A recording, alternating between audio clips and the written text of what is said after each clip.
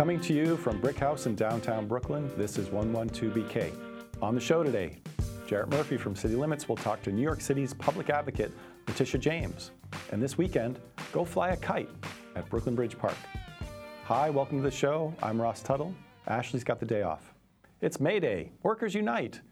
What are we to make of this day? Originally established as a day to demand better working conditions, shorter work days, and a freedom to strike, co-opted by communist regimes, shunned by the U.S. as a day of Soviet propaganda during the Cold War, and since revived here as workers continue to suffer under the yoke of money-hungry capitalists who care more about bottom lines than the well-being of employees. And now, the first May Day since the Republican tax cut went into effect, with its trickle-down delusion. But now there might be a hint of honesty coming from that party from none other than Senator Marco Rubio, once considered an heir to Ronald Reagan, who might be turning in his grave if he hasn't already been turning in his grave for the past dozen months. He fessed up to what many have been saying all along, that the tax plan has done little for American workers. Corporations, yes, with the permanent tax cut to corporate tax rates from 35% to 21%. Workers, no, with individual tax cuts expiring in 7 years and the limits to certain deductions. Well, this shouldn't come as a total surprise. Rubio had misgivings before he voted yay, saying the plan went too far to help corporations. But now that it's a fait accompli, he can rail all he wants. But what's he going to do about it? Run against small digits Don in 2020? We shall see. Coming up, Jared will be speaking with Letitia James, the New York City public advocate. And then we'll bring you a conversation Ashley had with one of the shepherds behind the restoration of Brooklyn Bridge waterfront. Stay tuned.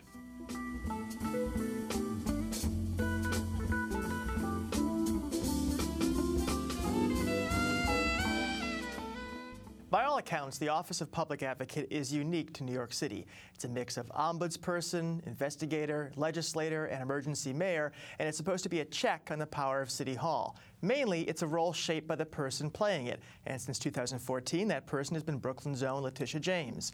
Recently, her role has been as an ally of the governor in public housing, a supporter of the legalization of marijuana, and an advocate for better child care for the kids of city employees. Madam Public Advocate, welcome to 112BK. Thank you so much. How you doing, Jared? I'm doing well, doing very well. Thanks for coming. Thank you. So, marijuana. Folks have been talking about legalizing it for decades, it seems. Until recently, you were not publicly supportive of that position. Now you are. What changed? So I was analyzing all of the data from the 9 states that currently have legalized marijuana, and I wanted to look at the impacts. I was concerned about a number of issues. But I also recognize that the war on drugs, unfortunately, has been really a war on poor people and primarily a war on people of color.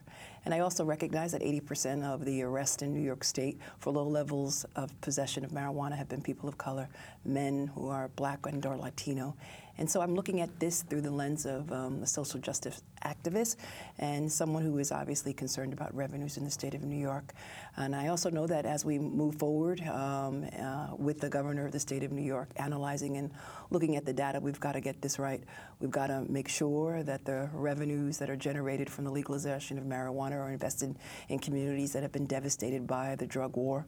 And those communities, unfortunately, where they have not received their fair share of funding. In addition to that, we've got to make sure that the businesses, the dispensaries that are open, that there's not artificial barriers that prevent women and people of color from owning and operating a dispensary.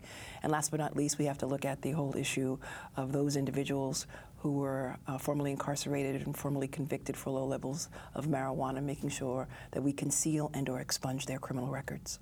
How likely is it that we'll see legalization in this state in the next 3 to 5 years, do you think? Well, I do know that in New Jersey, they're looking at legalizing it. I spoke to the governor of New Jersey, who was just recently elected, and he indicates to me that in New Jersey, in all likelihood, it will be the law of the land in New Jersey by the end of the year.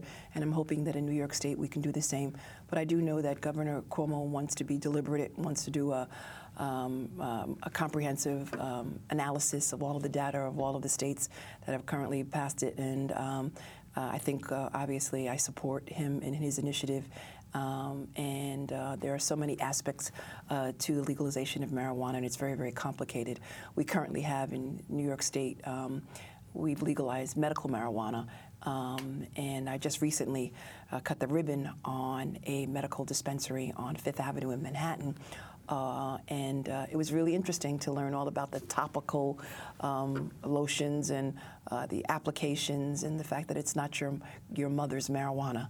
I hope so. My mom would miss it if someone took her marijuana. It's totally different. You know, cigarettes are legal but bad for you. Alcohol is legal but obviously causes all kinds of problems. If marijuana is legal and it ends up that more people use it, will that be a good thing? I don't know if necessarily more people will use it. I have not smoked marijuana. And I'm looking at this, again, through the lens of reforming our criminal justice system. The reality is I'm a defense attorney, and I've represented countless number of young individuals in the criminal justice system who are often arrested for low levels of marijuana. They stay in jail one night, and then usually they get released the next day. And those who are convicted, unfortunately, are prohibited from getting jobs, from getting housing, and from getting student loans. So for those individuals who are arrested, who spend the night in jail, it's a waste of complete resources. For those who are convicted, unfortunately, their lives tend to go on a downward spiral because of this conviction, which unfortunately prohibits them from getting a job and or entering into the middle class. So it's economic development. Obviously, we need to invest in communities that have not received their fair share of funding. It's criminal justice reform. We need to reduce the number of individuals who are on Rikers Island for low levels of marijuana, non-violent offenses, and we need to divert those cases from our criminal justice system. And lastly, we need to make sure that young men who make mistakes, young men and women who make mistakes, their lives, they can go on to become successful members of the middle class in the city of New York and the state of New York. Another issue you've been public on recently, and longer than that, is child care in the city. Yeah. You have a proposal for a pilot program. Talk a little about that. So the pilot program is basically to offer municipal child care for all workers in the city of New York. We're looking at the cost. We're looking at placement. Obviously, you know that child care is very expensive in the city. On average, it costs between $15,000 to $20,000 for New Yorkers to get adequate child care. And so what we want to do is provide child care for municipal workers in New York City at their work site. And so we are looking, this is a pilot program that we want to analyze. The legislation is currently before the City Council, and I hope that they move the bill.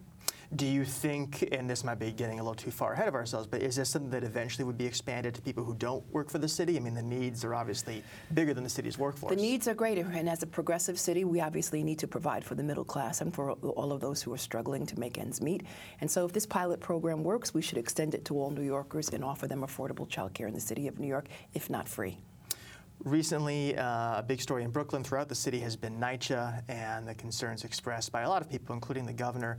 The governor's recent emergency declaration imposing an emergency manager over NYCHA. Yeah. There was some question about whether some of the officials who stood with him at that announcement, including you, had a chance to see the order before you supported it. Did you have a chance to read it beforehand? No, I did not have a chance to read the order. However, what I do know is I saw the investment in dollars.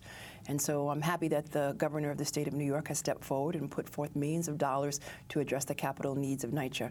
Right now, their capital needs total to about billions and billions of dollars. The amount of money that the governor and the state of New York is investing as NYCHA is welcome news.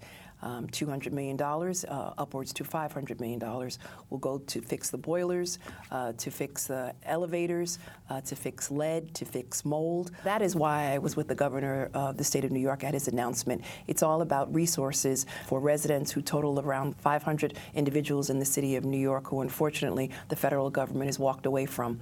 And so the city and the state is stepping up. Now, the governor has imposed a monitor, that is true, and that monitor will be paid by city dollars and not state dollars, and that really is the crux of the issue. But the bottom line is that the state and the city are both stepping up to address this much-needed funding for residents and public housing. NYCHA really is the affordable housing in the city of New York for individuals who, on average, earn around $20,000 to $30,000.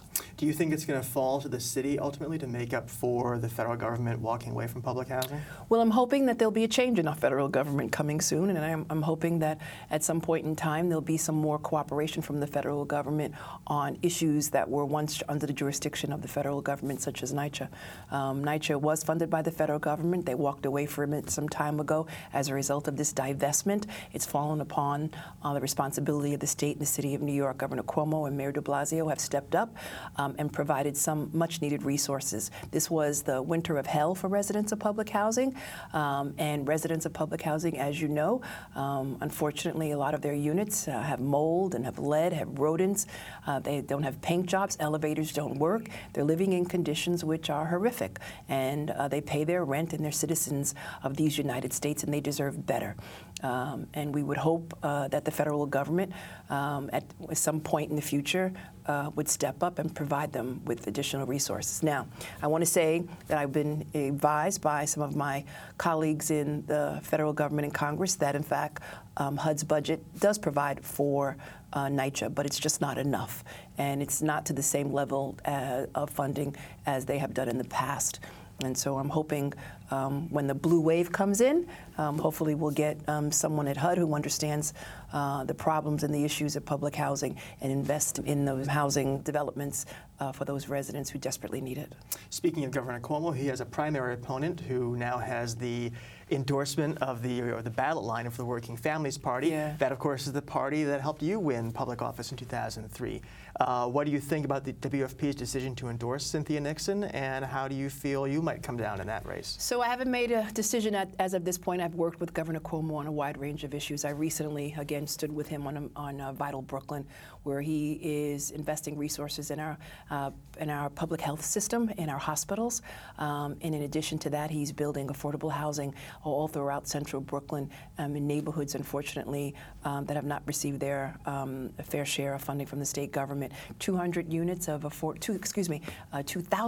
affordable housing for individuals who earn between $20,000 and $30,000. That is welcomed news, and it was an honor and a privilege to introduce the governor at that event. In addition to that, I've worked with the governor on a number of issues, from child care to NYCHA. And so it's been an honor and a privilege to work with the governor. Saying all of that, I believe democracy, I believe primaries are good for our democracy. And Cynthia Nixon, I know her, obviously, from all that she has done with respect to public education. And so I have not made my decision, but I can tell you thus far that I applaud the work of Governor Cuomo, and I particularly applaud him on behalf of those residents who live on Puerto Rico, which is our 6th borough. He's done a lot to address the needs of the residents of Puerto Rico and those residents who were suffering after a number of storms and hurricanes that we faced here, Irene, et cetera, here in New York City. Speaking of elections, in March, I received an email from Tish 2021 asking us to join you, and you quoted Toni Morrison. You said, quote from her, "If there's a book you want to read and it hasn't been written, you must write it." So what's the book that you're writing for our next municipal election?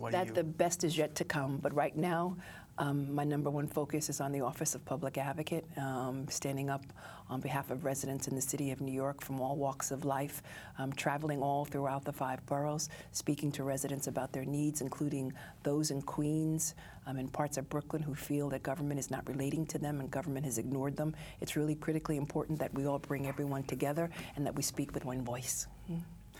So to put it another way, how likely are you to run for mayor? I think at this point in time, we, again, are looking day to day at the Office of Public Advocate, and we'll see what the future holds. But I do know that the future looks bright in the city of New York, but I do believe that there is a disconnect in the city of New York, and what we really need to do is focus on delivering services to the residents of New York City. There's no right and wrong way, no Republican or Democratic way to serve individuals and to deal with issues such as potholes and making sure your garbage is picked up and providing child care and making sure that we have reduced classroom size. These are issues that New Yorkers care about, and as a public advocate of the city of New York, my office has been on the forefront of a wide range of issues, and we served every constituency regardless of political affiliation, and that's what more politicians should do. Check your egos at the door and just get the job done.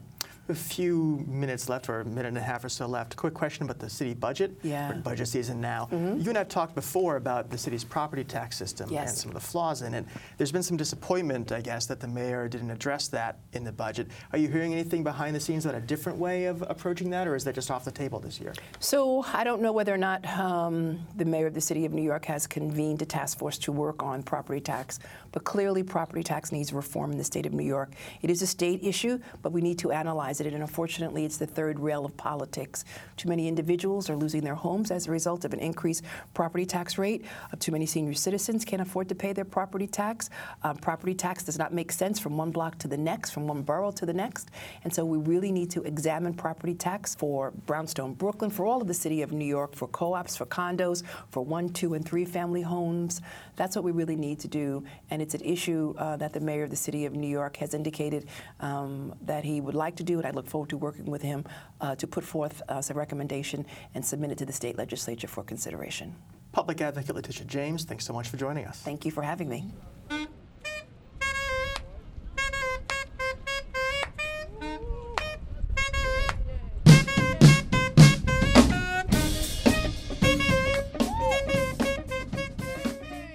Brooklyn Bridge Park has blossomed before our eyes. Industrial ruins turned into upscale stores, a carousel, sculpture park, fields, bike paths, and gardens.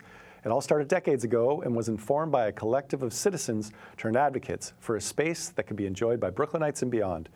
They're the Brooklyn Bridge Park Conservancy, and Ashley spoke with the executive director, Nancy Webster, about the history and the future of this transformed space. Here's that conversation. Nancy, tell us about the Conservancy. What is it? What plans do you guys have this summer? What's going on? Look forward. So, first of all, thanks, Ashley, for having me in today so happy to have you. Talk about Brooklyn Bridge Park and the work that the Conservancy does in the park.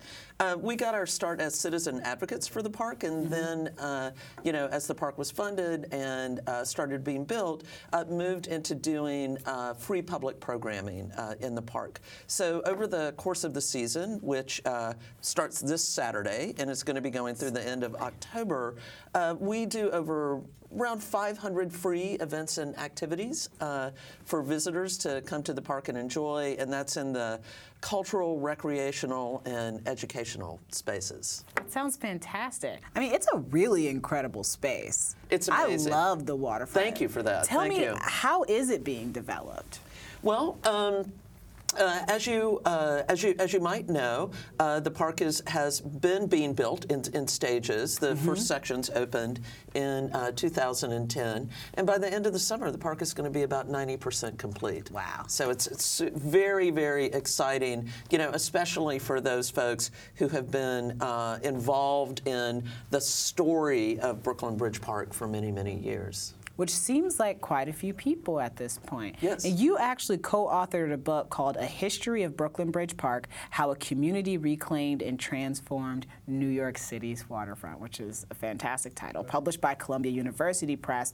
What were some of the interesting factoids you learned just in the writing and researching of a book like this? Well, I think you learn, like, how is a community movement effective? It's effective by energizing and employing different kinds of people. Like, you need the people who are like dogged advocates and won't take no for an answer. But then you also need to transition into the people who know how to build coalitions and know how to compromise. So for me, the most interesting story about the park was that sort of tapestry of different personalities, different people bringing different gifts and sensibilities to create a movement, that could really sustain itself over 20 and 30 years. Which it has, which sounds fantastic to me.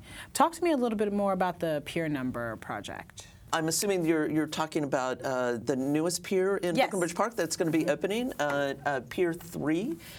Pier 3 is right in the middle of the piers section of Brooklyn Bridge Park, which extends, say, from the Brooklyn Bridge to Atlantic Avenue. And Pier 3 is going to feature a large lawn for passive recreation, hanging out, picnicking, sunbathing. Almost like a college quad, it sounds Exactly, like. exactly. There's going to be a hardscaped area on the end for smaller scale programming events, learning how to ride a bike, and a really interesting labyrinth on the north side of the pier that uses some of the park's marine infrastructure and that has different pieces of play equipment that children might enjoy. It sounds like there's a lot of time and resources, and money being put into this project, which is lovely. Are people using it? Are people coming through and really enjoying the space? Yeah, for sure, and millions of folks come to Brooklyn Bridge Park over the course of the year. I mean, if you're out in the park on the weekend, on a warm day in the spring, like we're going to have this weekend, you see a panoply of folks from all across the city who are coming in and enjoying the park. That sounds lovely. We learned you love fishing and sailing. Yes. You personally love fishing yes, I do, sailing. actually. So for enthusiasts like you, what inspires you to do the work you do? And how does it feel to look over the past 20 years and the work that you've personally put into this project to see it coming to a place of almost like 90% complete by the end of summer? Well, I just feel like one of the luckiest people in New York City to have the opportunity to be able to work on a project that is like so personally meaningful to me. I experience joy every day going into the office, going to the park space, and seeing, sort of not only the amazing amenity that is Brooklyn Bridge Park, the amazing views it affords you over New York Harbor, but just walking through the park and seeing people just having a wonderful, wonderful time. Any events coming up that we should be aware of? Yeah, we're kicking off our season this Saturday, May the 5th, at noon, with a festival called Liftoff. It's a kite festival.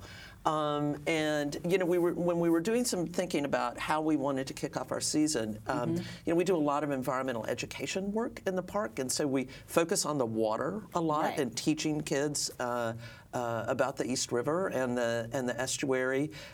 We focus on the land of the park a lot, the trees, the plants, the animals, the insects that live on the park. And we decided, let's focus on the air and take a look at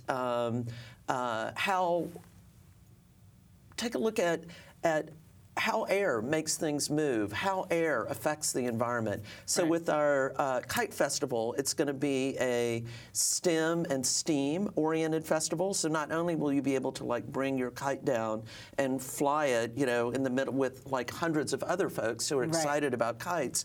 We're working with great partners like Brooklyn Robot Foundry, Brooklyn Children's Museum, STEM NYC, NORI, GenSpace. We're going to attach petri dishes to kites and send them up in the air to study the air's biome and explore what's in the air that we breathe. We're going to build many parachutes to help kids learn about lift and drag and how air moves things.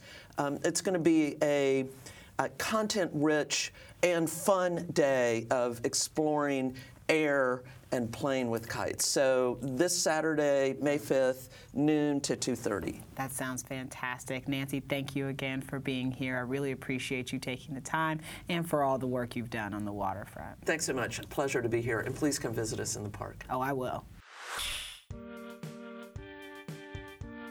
Thanks for joining us today. Ashley will be back tomorrow to speak with a local climate scientist about anthropogenic climate change. That means caused by me and you. In case there are remaining doubts, she'll explain how we know it's real. Plus, tips for having a Brooklyn-based wedding. Hope you can join us.